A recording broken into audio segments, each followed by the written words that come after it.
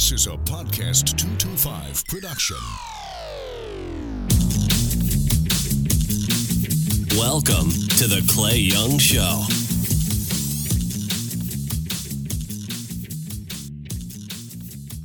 On today's show is an intellectual who is also a phenomenal giver. His name is John Daniel, and he will talk about a number of things. His matriculation through school, where he went to college, also where he's from. He will talk candidly about his parents and all of the principles and character traits that he was able to derive from them.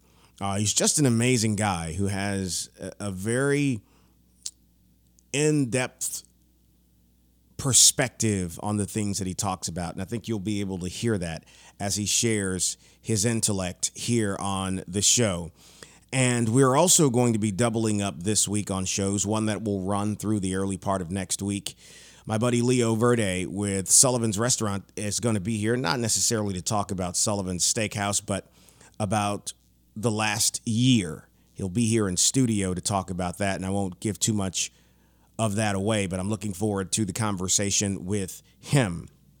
But let's take a quick break and we'll come back. Don't forget, you can follow us on Twitter at ClayYoungBR or on Facebook /ClayYoung to follow what we're talking about. We'll take a quick break and come back with John Daniel. Promote your business or organization on podcast225.com. Podcast225.com is quickly becoming a weekly tradition for Louisiana listeners. Every month, thousands hear the weekly Clay Young Show. Every week, Clay sits with some of the state's most fascinating and entertaining people. Posting your company's logo on the podcast225.com website or having a professionally produced commercial air on the Clay Young Show is a great way to access a loyal and informed audience. Get more information by calling 225-214-1550. That's 225-214-1550. Welcome back to the Clay Young Show. Back with John Daniel, dear friend of mine, someone who has been very involved in the community here. And as you will learn, he is a multifaceted personality and someone who sees the importance of giving back. John, one of my favorite quotes is by Edmund Burke, and it goes like this: "The only thing necessary for evil to triumph is for good men to do nothing." And I believe that so often we sometimes complain about what we read in the paper or see on the news, but very seldom do people jump into the trenches and grab a shovel and start digging. And you are in there. So first and foremost, let's talk about the evolution of JGD, as you are known. When did you first develop a passion for helping others and mentorship? First of all, thank you, Mr. Clay Young, for inviting me to share some time with you. Yes, sir. You know you're a hero of mine, and you will remain such. Thank you, sir. Because of what you do. I believe that my parents, Eula May and Thomas, born respectively in 1897 and 1913 on tobacco farms in Virginia, imbued me with that almost from birth. Okay. Because they had very few resources, and without the collective impact of many people around them, they would have had a difficult time to succeed. And we're talking about 13 children. Wow. 13. JGD being the baby of all of them. So what we're looking at is history, living history. So within that scope, what they taught me is not to ask anybody's permission to do better on behalf of yourself, right, and or your community. And you can't separate the two. So I think it's important to pay respect to our past, like the Sankofa bird. To understand where you're going, you need to understand your past. And with 4 years of collective education between Eula May and Thomas, right, they developed the character in their marriage, in their union, in their friendship for 45 years to imbue 13 people, their children, with an ideology that said, don't look for permission to do better. But if you want to do better, use your head, your heart, your habits in your hands as the tools that the good Lord gave you. Your head, your heart, your habits, and your hands. I like it. When you look back on discipline, because you are a martial artist, it's one of the things that we both enjoy. And I tell people that it's more about character than confrontation. I mean, martial arts is really largely about character and what it gives you. And we'll spend some time talking about that. But when you compare that structure, those passions, those principles that you learned to now, what's your reflection? Very simple, as is martial arts. Very simple. The biggest challenge we have in life is not anyone else, it's ourselves. It's our ability to, you use the word discipline, literally translated, the practice within. So when we make the choice, and I call it hope, giving yourself the freedom and permission to be successful. When we give ourselves those kinds of parameters, we create a mindset that's growth-oriented. I'm talking about Dr. Carol Dweck, who talks about a growth mindset rather than a fixed mindset. Now, she's articulated this in ways suited of a psychologist. Once again, Eula May and Thomas explained this very clearly to us. Whether it had to do with health, education, or economics, it didn't really matter. You know, Eula May would sit with us and talk about the cost of the plate of food we were eating. And she would relate that to what it would cost in a restaurant. Then she would come back and look, well, let's look at the value of nutrition as related to what we cook with. This is a second grade education woman. What do you think she got that from? I mean, where that level of comprehension, and you said second grade education, where did it come from? Experience and exposure. Understand, my grandfather was a slave owner. My grandmother was his concubine. Wow. Experience and exposure. Wow. Translate that into 2017. We're going to bounce around a little bit here, but I translate the atmosphere of what you just talked about with the atmosphere of 2017. Building strength. Let's talk about the history of African Americans for a moment. And within the confines of a microcosm, not some expanded long tie trap. Regrettably, Africans sold other Africans to Europeans. Absolutely. When they chose those Africans, they didn't choose the weak ones. No. When indeed those Africans were put on ships to be brought to various places, many of them died. So many that the eating patterns of sharks changed because the food was available. That's right. So those who survived the sickness, the traumatic experience, the brutality, were strong. We started with strong on the shores. Sure. We evolved with those in the ships to be strong. And then let's just say we came to Louisiana. Now, we know the first slave state is where my parents were. Virginia. Jamestown. That's right. But let's just say we came to Louisiana, 105-degree weather, and you had to work from sun up to sundown. Do you think if you survived, you got weaker or stronger? Do you think the genome created a very strong individual? I think so. Then we had the Emancipation Proclamation. That's right. At that point, Jim Crow came along. Yes, we had this reconstruction, if you will, but as we know, unfairly. We're still talking about challenge, struggle. Frederick Douglass said, without struggle, there is no progress. That goes from the cellular level to the mindset level. No question. So what we're talking about is creating some of the greatest athletes and thinkers because you had to do with less and find a way to make it work. Now you're talking about a group of people, in spite of some of the tragedy that came along, because we're also talking about heart disease, diabetes, the things that came along with a lifestyle. Yeah. But you're still standing. And guess what? This doesn't just apply to African Americans. Oh, sure. It applies to all ethnicities. Oh, sure. The challenge that the Irish had. Sure. We're talking about human beings. Right.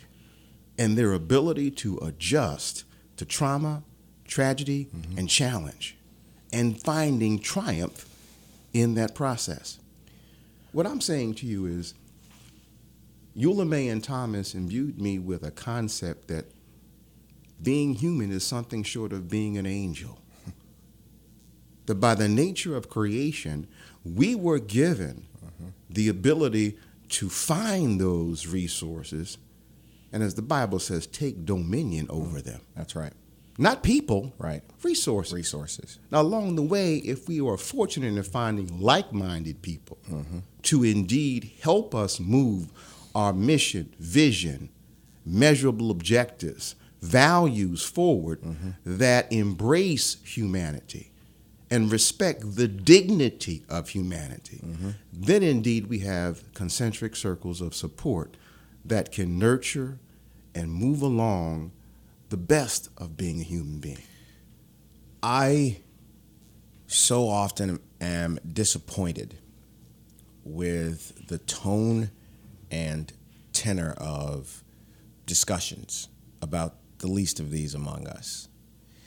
And I remember having this conversation with someone talking about the inner city and helping.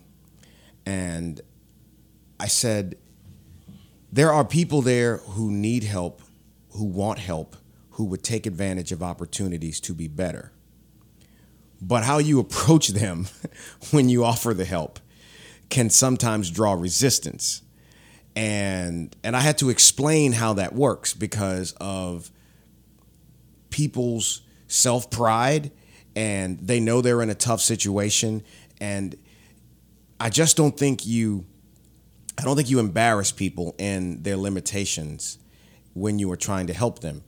And kids, for example, I believe every child can learn. Every child. They all learn at different paces, but every child has a capacity to learn. And as adults, we should recognize that we have an opportunity to help them find their dream. As Jeff LaDove says, find your forever. And I sometimes just think the way we dialogue is often an obstruction to some of the things that we intend to accomplish. Would you agree or disagree with that? Oh, I agree 100%. What we say is different than how we say it. And there's no group of disenfranchised people that are monolithic. So when we talk about the least of these, you can't assume because of hue of skin, gender, whatever, that people think the same. Each person has their own sum total of experiences. And it shapes the brand and the style and the substance of how they critically think or lack thereof. Right. You went to Cornell. I was fortunate enough to receive a full scholarship to Cornell, And your experiences with intermingling with people of different ethnicity as you are on, it is a campus like Cornell isn't exactly, say, the melting pot that LSU has become in terms of all of the people there, because you're talking about elite intellectualism. And I don't mean that as a derogation. I mean smart people are there who are intending to go on and better themselves. Those experiences and sitting in classrooms with other people with all the pistons firing, as Dr. Cosby once equated education, all the pistons are firing. What was that experience like for you? I think it's important to take a step back from Cornell to understand how I gained cultural competence. Please. Respect for ethnicity. Please. You see, I started training traditional Shotokan karate when I was 7. Yeah. With that in mind, I was in the middle of the world. I have friends from 50 some odd years from Japan, from China, from Pakistan, from India. I can go all over the world and find those friends. And each of those cultures had its own problem-solving ideology, albeit the common denominator that human beings must have certain things to survive. There were different approaches to it. example, language, example, religion, culture. So going to Cornell was a hell of a lot easier as a result of having been involved with a global set of people already. Right. So, and quite frankly, Cornell was a bastion of intelligent people, but sometimes smart people can do dumb things. Oh, no question. And Especially so- when you are in an isolated bubble. Absolutely. Absolutely. Yeah. I think it's key that we look at people as they are. Right. And whether you're at Cornell or whether you're at the community college, you will find good and bad. And let's really take that to a deeper level. Okay. Each of us has good and bad inside us. And no doubt about it. Okay. I mean, the old adage is there are two wolves fighting inside us. That's right. The one that wins the fight is the one we choose to feed. Right. With that in mind, it doesn't matter where you're at. What matters is, as Mama used to say, who are you? What do you believe in? Right. What do you value? And do your words match your actions? Now, those in the academic or mental health world would say, what is your self-identity? Right. Do you have the self-agency to move forward what your values are? Yeah. Lots of fancy words, but at the end of the day, once again, Eula, May, and Thomas come up with the simplicity at a cellular level of who we are. Yeah. Yeah. Young men, specifically young African American males. I know that you volunteer and are very, very involved in programs, and you host something that I want to wait to talk about because I want to spend a pretty good amount of time talking about what you do around the table. Don't worry, you're not the first one to have the cell phone go off there during the podcast. But this issue is like a Rubik's Cube, whereas as soon as you figure out how to match up all the colors, if you look away for a second and look back, the colors have changed again. I would love to hear your reflection on, and let me say this before you even get to the question and you get to the answer. The issue of what's happening with young males is not limited to just black people. But we're in Baton Rouge, Louisiana, where there is an issue that deserves our attention. And I just want to know what your reflection of where we are with these young men is now. And I'd also like you to talk about the winners that are in that age bracket that we spend so little time talking about, and then what you were doing to address what's going on. Let me offer some context. Okay. I began working with young people when I was a young person. Yeah. So when one of my brothers was at Temple University, he worked in the Upward Bound program. With the experience I had in karate from age 7, at the age of 13, I was teaching karate in that program. Upward Bound has a well-known track record of helping young people, men, young women, to be successful towards going to get an education. I think what's important here is to distinguish between the ecology that's necessary to nurture a young person versus, if you will, institutional barriers. Okay, let's talk Now, about one that. would argue that they're one and the same, but they're different. And you and I are examples why. Because the institutions may not play fair. Right. And that's okay. That's part of life. It's always been that way from time immemorial. Yeah. But if indeed you are given the concentric circles of support within your ecology, and let's talk about what that means. The various circles that people walk in. Yeah. Health, education, wealth creation, ability. But if you look at Uri Brofenbrenner's work out of Cornell, by the way, Human Ecology, we look at circles that start with the family. We're looking on the block, the neighborhood, the community, the city, the state, the nation, the world.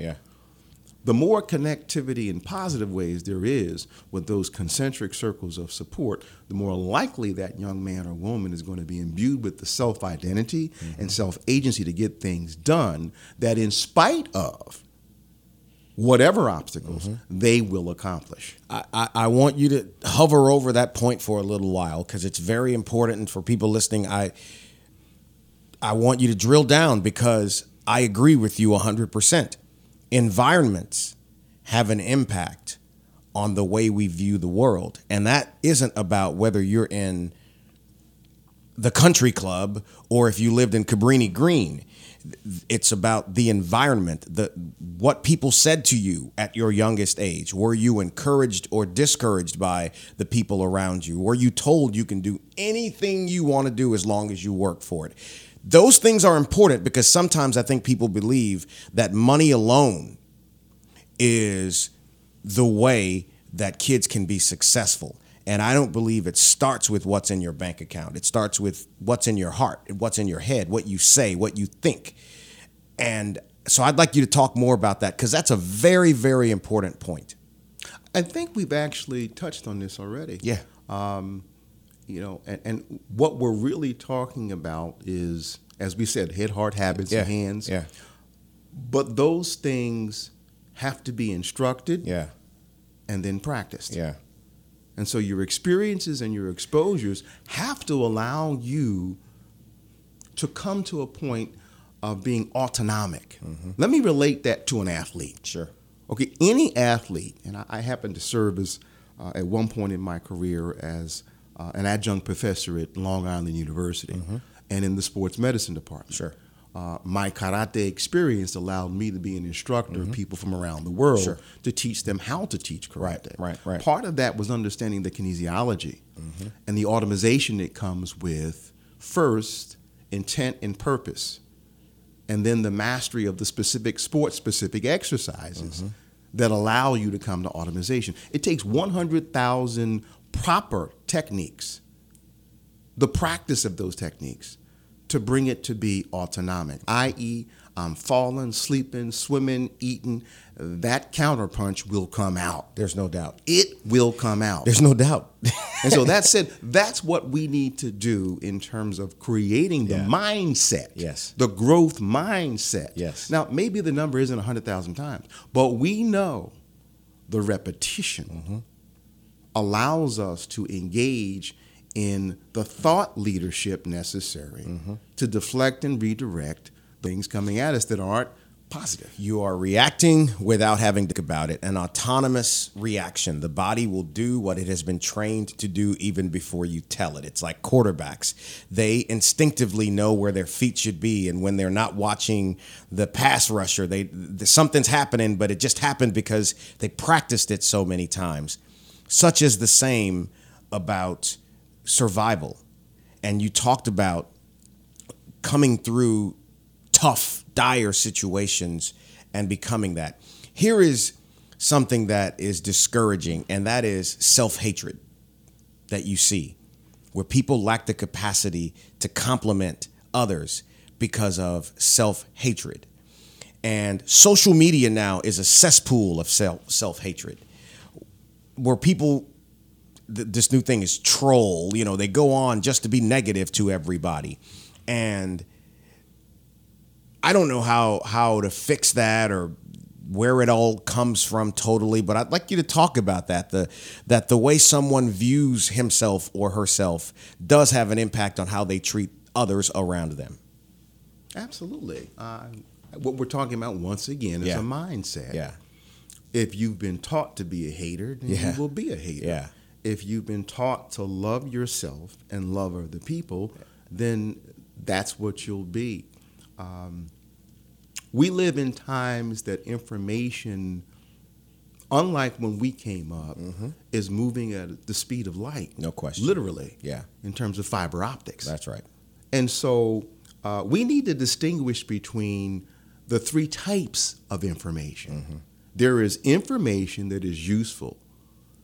There is misinformation that obviously doesn't give you what you need. And then there's disinformation That is, somebody is intentionally misleading you in order to be bamboozled, led astray, run amok. We've heard this before Indeed. from that great scholar called Malcolm X. So we have plenty of good information if we choose to seek it. You know what? Somebody said in the Bible, seek, ask, and knock. Yeah. If we're not on that game, our A game every Right, day, right. we will be victim and not victor Yeah. of misinformation and disinformation. Bridging the racial gap, the quote unquote racial gap. It has been chewed on, chewed over, regurgitated in all forms of intellectual digestion for generations, and we still talk about it. For me, it goes back to the golden rule. Just treat others how you want to be treated.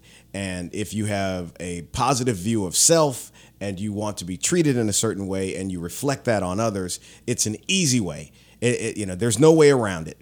But I avoid some of these conversations now because I have attended some of them that were intended to be constructive and positive, and it degrades into something that does not look too dissimilar to second graders arguing on the playground. And what do? I think there are two parallel lines here that are very important. Maybe a third. Let's just start with the first. Okay. And I'm rebounding off something you just said about treating others as you want to be treated. But, if we look a biblical principle, there are 10 commandments there. And one of them is to love your God with all your soul, your strength, your heart, and your mind. And then they say, treat others as you want to be treated. That's right. You see, we don't always bring that first part in. Right. Because we are fallible as human beings. No we were question. born in sin. No question. And so consequently, I think without that faith, addressing an issue like the disparity, the economic disparity, which seems to have a byproduct of this racial issue that we have. Yeah. Let's talk about race. Some crazy French guy came up with a theory that there's such a thing as race. 6 genes make up the hue of your skin and the texture of your hair. Right. That's a genetic sunburn, to quote Tony Brown, who's my mentor. At the end of the day, this idea of race really doesn't exist scientifically. Right. But we know woefully it exists in terms of our social structure. And how we think. Absolutely. Absolutely. I mean, race does matter, even though scientifically it really has no basis. Well, it matters to those who make it matter. You got it. And if you're in power, this is the issue. If you have power, then you can dictate and victimize, or you can engage and nurture. The question is, how do you go about getting that power? Yeah. Money is a byproduct of that head, heart, habit, and hands. And there are plenty of resources here, but don't misunderstand. There's a lot of game going on. There's a lot of unfairness that exists. If you weren't born with a silver spoon in your mouth, it makes it difficult. However, what we were all born with is the breath of life. But we have to be taught how to use that properly. Right. So I try to have conversations about anything, whether it be race or whatever, that have 3 factors. Yeah. Is it good? Is it true? Is it useful? Yeah. When those 3 things aren't in place, we're probably not going to have dialogue. That's exactly my point. Look, I try to live by that. Treat people the way I want to be treated. I try not to forget that you can't get too busy to help someone up because somewhere along the line somebody helped you up. But I try to keep it to myself as much as possible. I guess I'm just wired that way. And I tell my sons that one of the most important virtues that you have as males, and I say the same thing to my daughter, but it's a little different, as you know, depending on what I consider the responsibilities of a lady versus a gentleman. But it's that work ethic. Just do the best you can. That's all. Give honest, hard effort. I would tell them in school, I don't care the grade. I just want A effort. And if you give me A effort, I'll accept whatever grade you get, which I understand how that works. If you're doing the right thing the right way, the outcome is going to be expected. And I see kids who don't have that. And it's such a multi-layered issue. And I don't want to disrespect it by in one or two phrases, categorizing it as one thing or another. But the end result is there are kids who don't have that, who've never been taught to view the world through the prism of you can have success. You can be something. It ain't going to be easy, but you can have success. And then they are judged on their inability to achieve, quote unquote, success. And that does bother me because I always say, man, a friend of mine says about boys with their pants sagging. He said, if you can get a young man to lift up his mind, then he'll lift up his pants. And guys such as yourself, men such as yourself who are so investing in them, it isn't even as much as what you say. It's the way that you say it and that you are there saying it.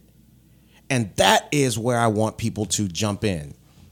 If you live in where I live in South Baton Rouge and you don't drive over to North Baton Rouge and get involved, you have a right to your opinion, but understand you haven't really done anything to make it better. So I try to. And I just always encourage people, do what little you can to help, because I just feel bad for this generation, so many of them, because they have never had, as you have just said, the exposure to a different reality. They don't even know it exists. Am I wrong? I do not think you're wrong. And let me give you a reflection from someone who was not born and raised in Baton Rouge. Okay. I came up in the 60s and 70s. Yeah. I saw Malcolm X killed. I saw John Kennedy killed. I saw Martin Luther King killed. Mm-hmm. In the heart of Philadelphia, there were a lot of gang activities, both disenfranchised gangs and more organized gangs. Yeah. It was not uncommon to see a mafioso shot to death on Broad Street in Philadelphia.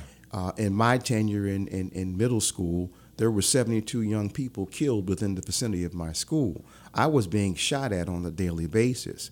Quite frankly, when I look at North Baton Rouge, there are challenges there, but it looks like a suburb compared to where I came up. Say that again. Now, please don't understand. I want to say this clearly. That doesn't demean or minimize the challenges. There are things happening right now. There were 3 shootings last night. Oh, yeah. Okay? This is city uncommon. This city could top 100 murders this year. This is uncommon. Yeah. And per capita, we're on par with cities that have a much more serious problem. But that said, law enforcement, I think, is doing the best it can. I believe that. I believe that what you got to do is look at the root cause of why a young man or a young woman would be involved with this kind of antisocial activity.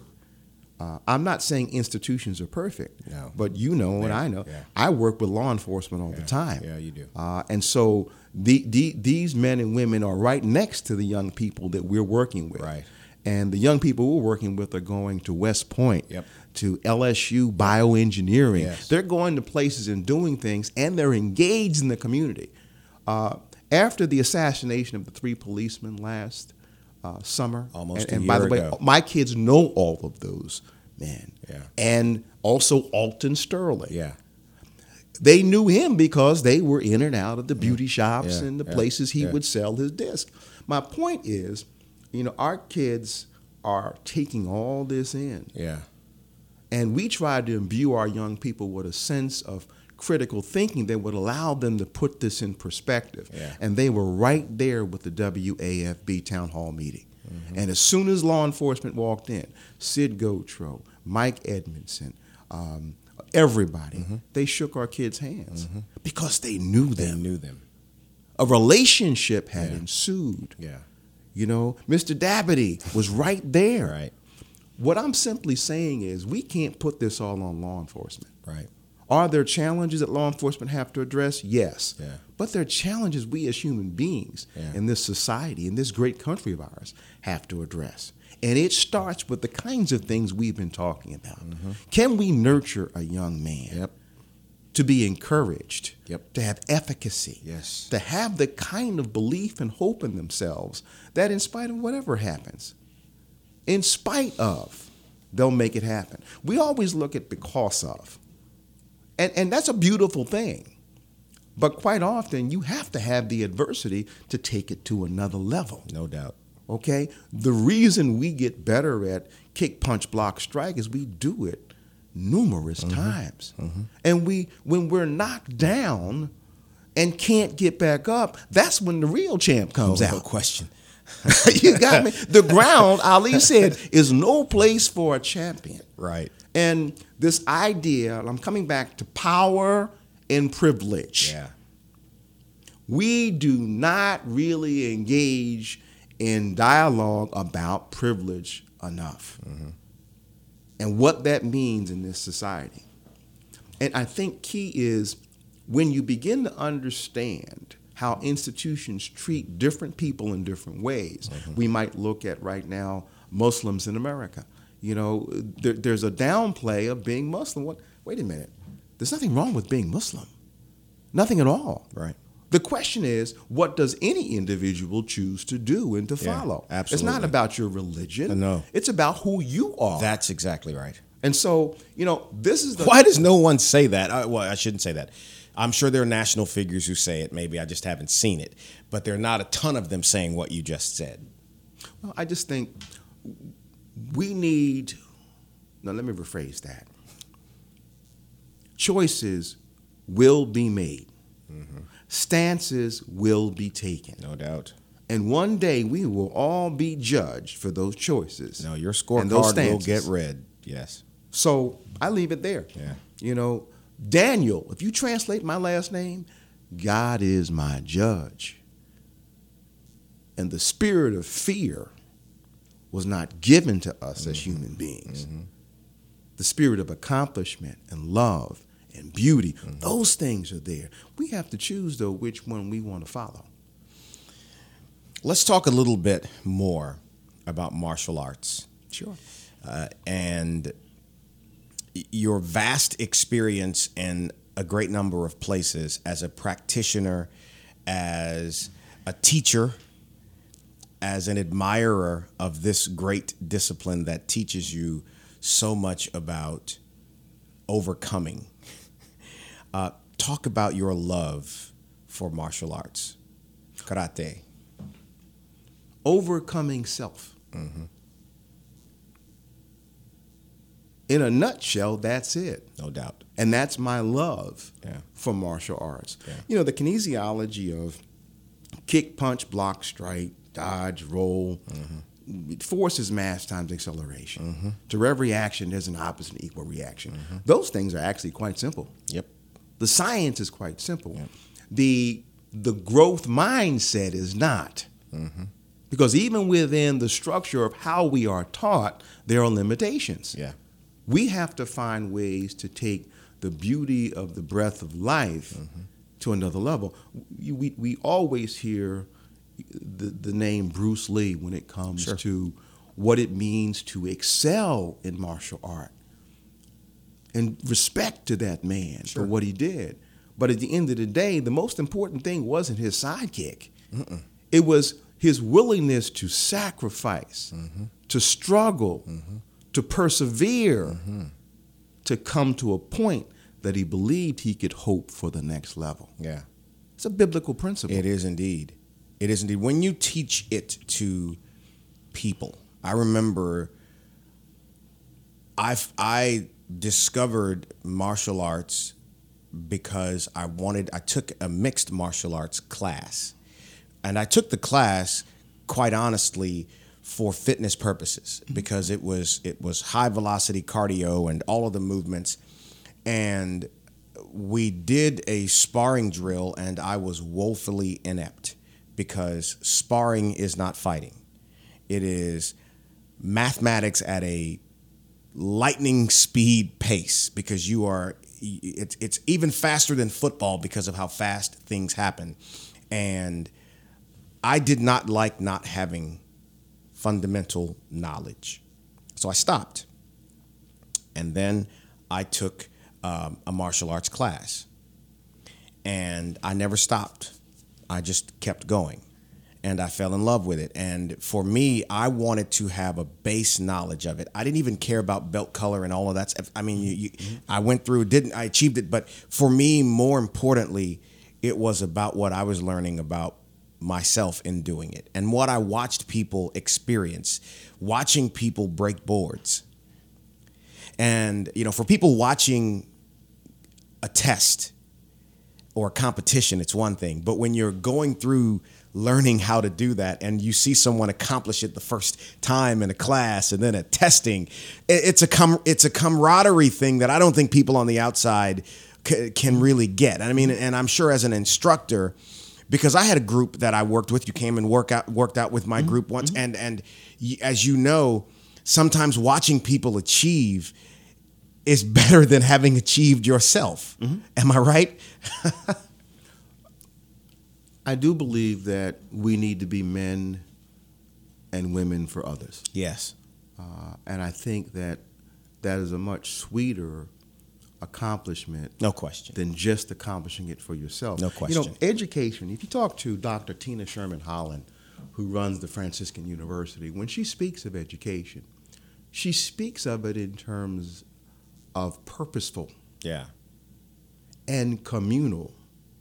Just to have an education to make money is almost a sacrilege. No question. What are we doing on behalf of our family, our block, our neighborhood? What are we doing with our education? If it's simply a matter of amassing power and money without the usefulness of enriching your community, it's questionable. But that's an opinion. Some people would disagree with that vehemently.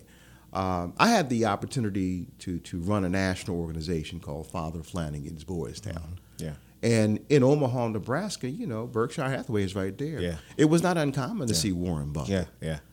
Joe Ricketts was one of our board members. Well, if you know Ameritrade, you know he was the founder of Ameritrade. Right. His son owns the Chicago Cubs, the world champions.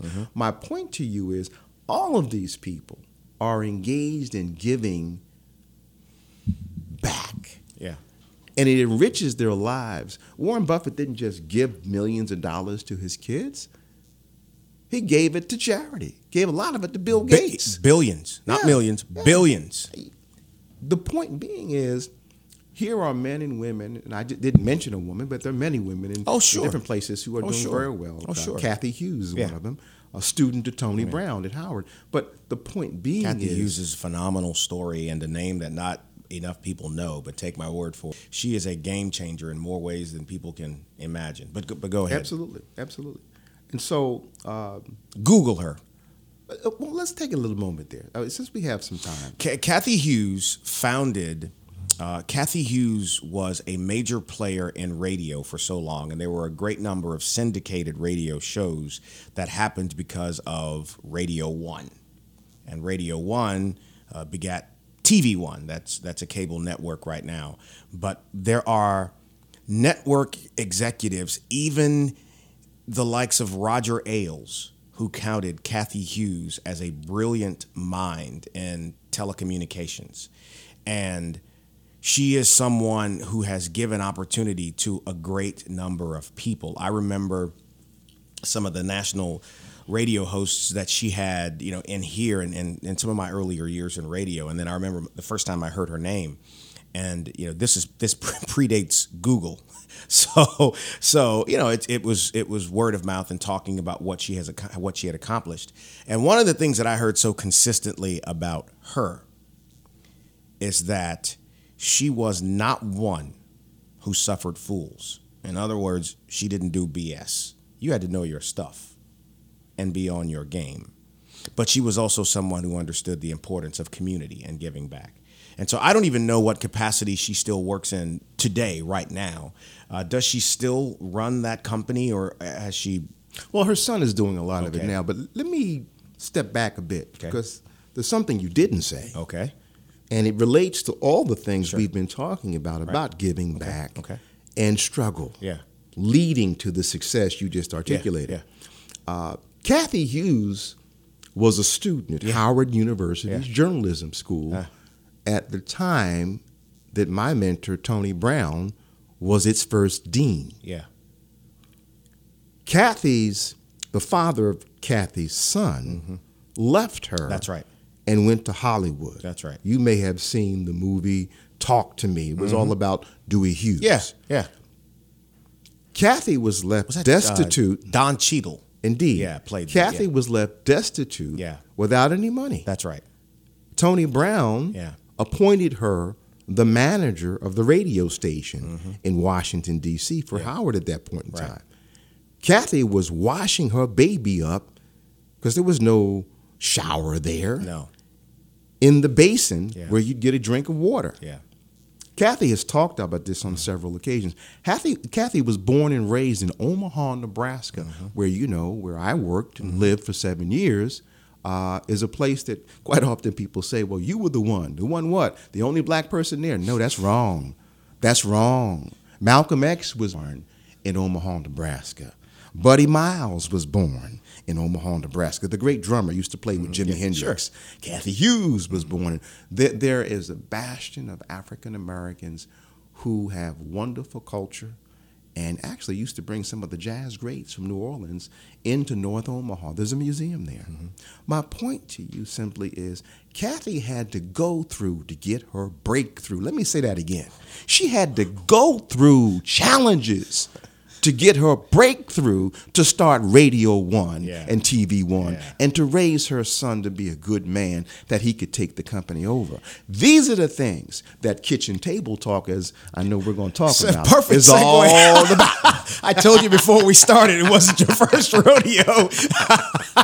Wow. Very well done. Took a little bit of my thunder right there, JD, but that's okay. Kitchen Table. Sorry, that was funny. The genesis of it was what?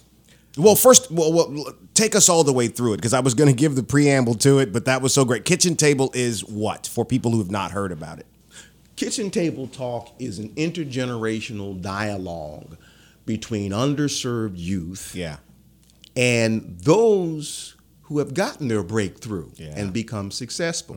The purpose of which is to teach those young people how to live, learn, and change the world. But let me add one more thing. It's reciprocal.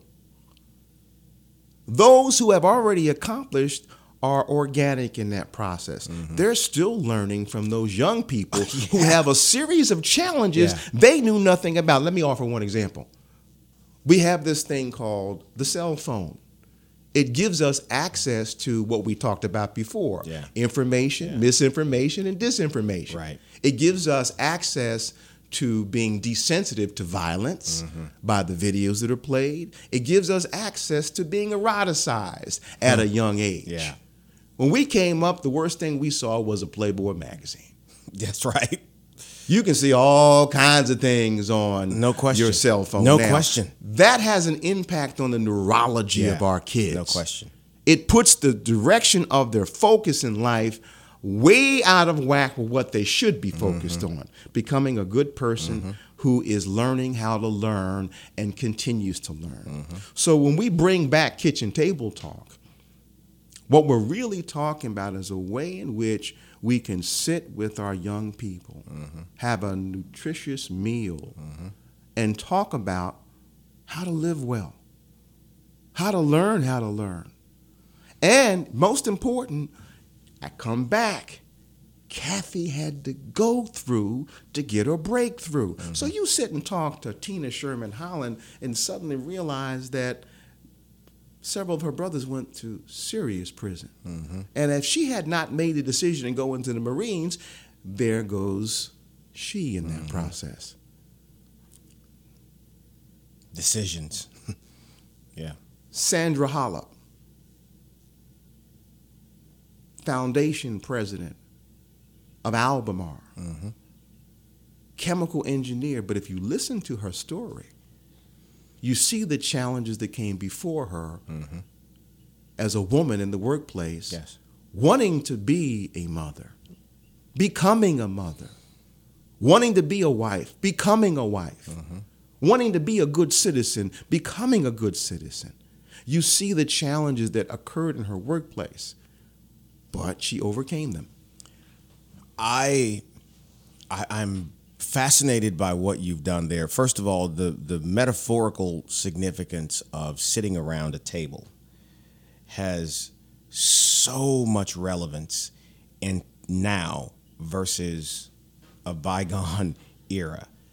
Dialoguing around a table is important, even biblical. Listening and learning is so important. It is, if you have not heard of this, The Advocate has written stories on what John has done. Obviously, people have talked about it on social media. It is fascinating. Where did you get the concept? The genesis is Eula May and Thomas. With 4 years of education collectively, they mandated that we were at the table listening to their economic strategy Yes. about the cost of food. Yes. And the principles of the Bible that Yeah. would suggest that, treat your neighbor as you want to be treated and love your God with all your might, your soul, your mind. These are the things that were repeated to come to that autonomic mental mindset nature at the kitchen table. Why we were eating a nutritious meal. Right. So you had the communal education that Tina talks about. You had the purposeful education that happened on a regular basis, and you had to be there at the time we were having dinner. Right. You weren't outside throwing the football. No. And so it is these things, notwithstanding 4 years of education between them, that they build our character with. And so the metaphor of kitchen table, adding on talk, and then it became Kitchen Table Talk BR. And now, sir, it's becoming Kitchen Table Talk Louisiana. Soon to be in Houston. There is someone in North Louisiana, when he's here again, I want to introduce you to. He is a purposeful person that we will talk about off the air here. And I know he needs what you're doing. And he's in a position to impact young lives there. There are a couple of them. And so we'll talk about that because I think it is important. Final couple of questions here. Talk to me about your personal philosophy about getting up. Like you've talked a lot about having to go through something, having to learn how to overcome to get to wherever in life you're supposed to be. So if someone listening now has never really understood, they need some rung, some fulcrum, something to hold themselves up on to get up, how would you advise?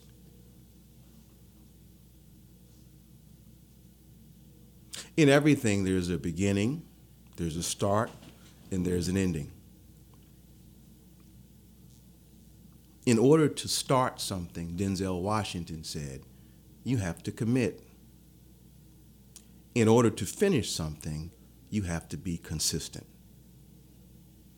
That's the simplicity of that. When you commit to doing something, i.e. starting it, that's what gets you up. We can talk about all the academic dialectic we want concerning motivation, whatever it might be. That's right. But you just have to make a commitment to yourself and a decision. That I'm just going to do it. Absolutely. We sometimes are harsh with our children that they make decisions. Well, we don't want them to make bad decisions, but we can praise them for making a decision. Right. How many mature people, adults, do we know that don't make decisions? No question. You've got to be able to commit to a decision. Now, what we would want is they would thoughtfully consider that, the assets and the liabilities of that decision. We call that critical thinking. That's right. So for me, being up is being alive. Yes. Yes. So I made the commitment long time ago to start and finish with consistency whatever project I was going to do. And for me, a lifelong project will be to empower youth that they become empowered adults. And finally, If you had to describe in a phrase your idea of a functional community, how would you do it? A community that's functional based upon how life is and not how we want it to be will find order in chaos. So it's necessary to teach thought leadership at the young level about how to critically think. Mm-hmm.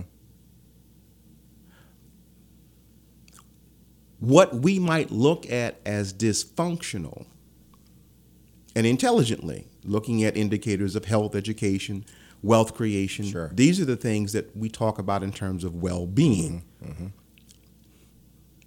And for me, that would be the question. Yeah. How do we promote well-being in our community with health, education, wealth creation?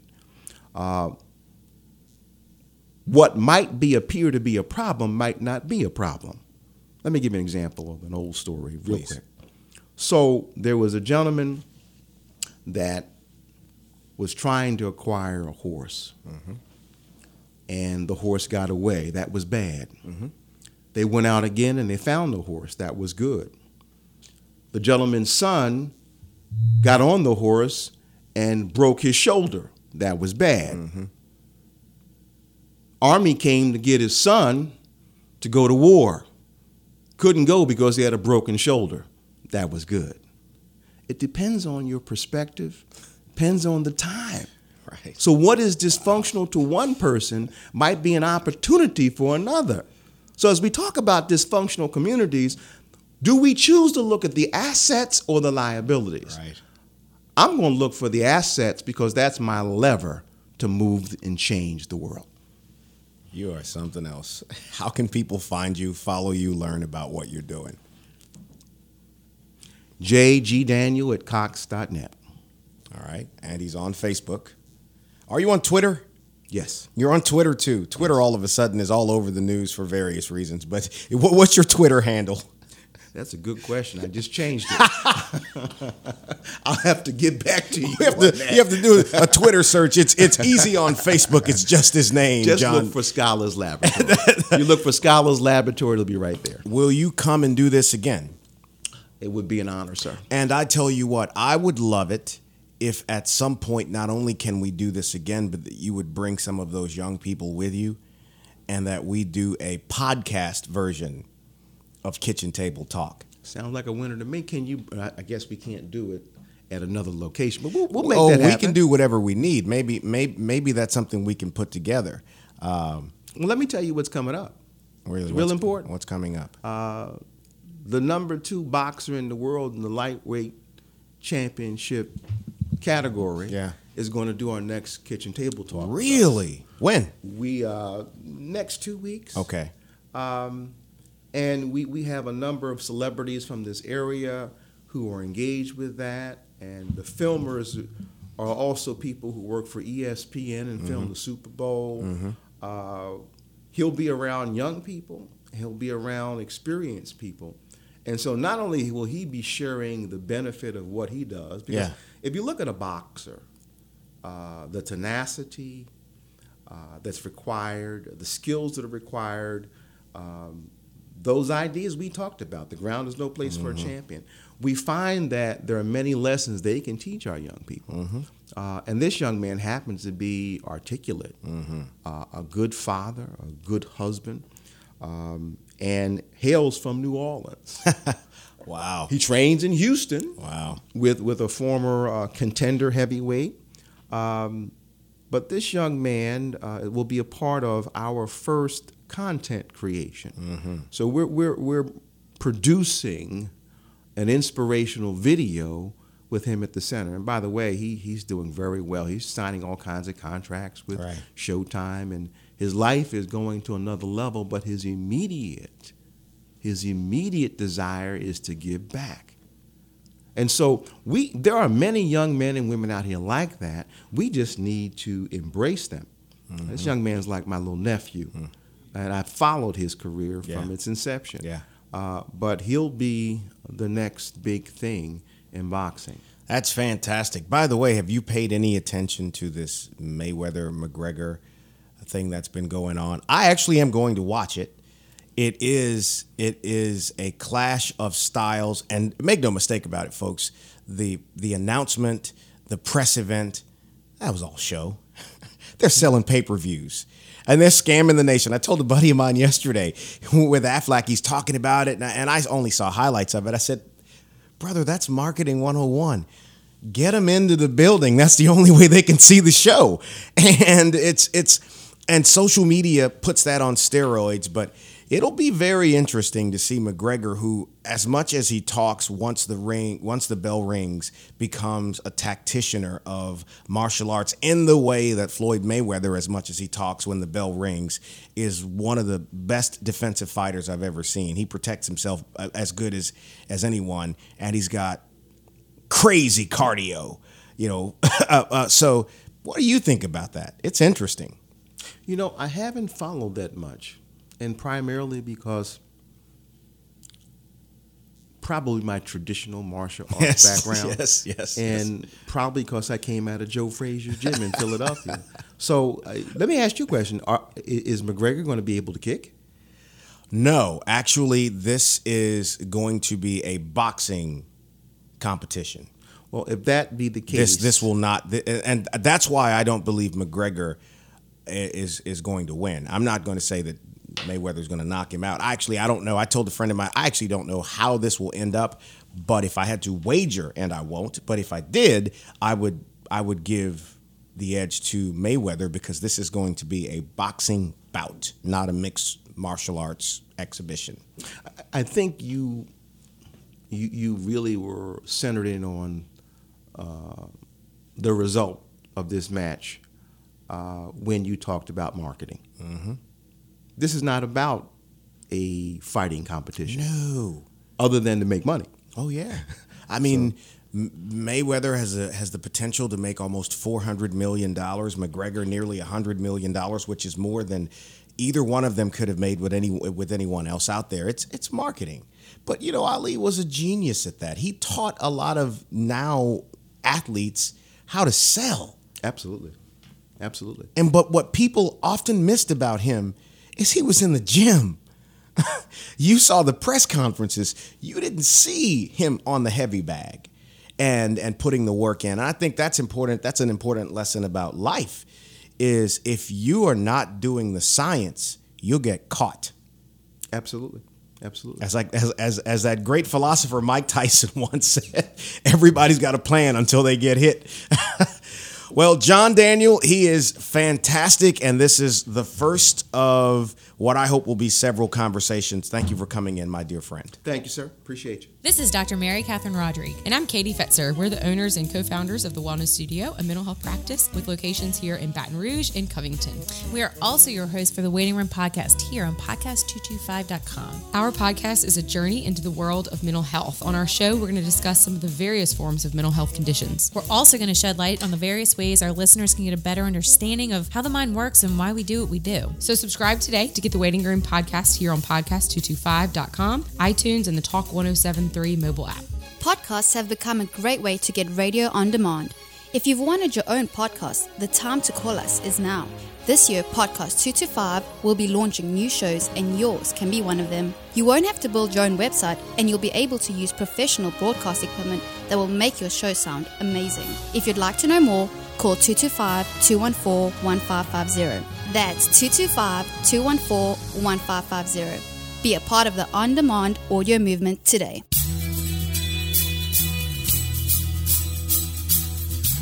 This is The Clay Young Show on podcast225.com. Oh, there you have it. A great conversation with JD. He is a phenomenal martial artist. He didn't talk about it because he's not going to boast on himself, but I think he's a 6th or 7th degree black belt. I mean, he's a pretty impressive guy. and I enjoyed the conversation, and we will do a part 2.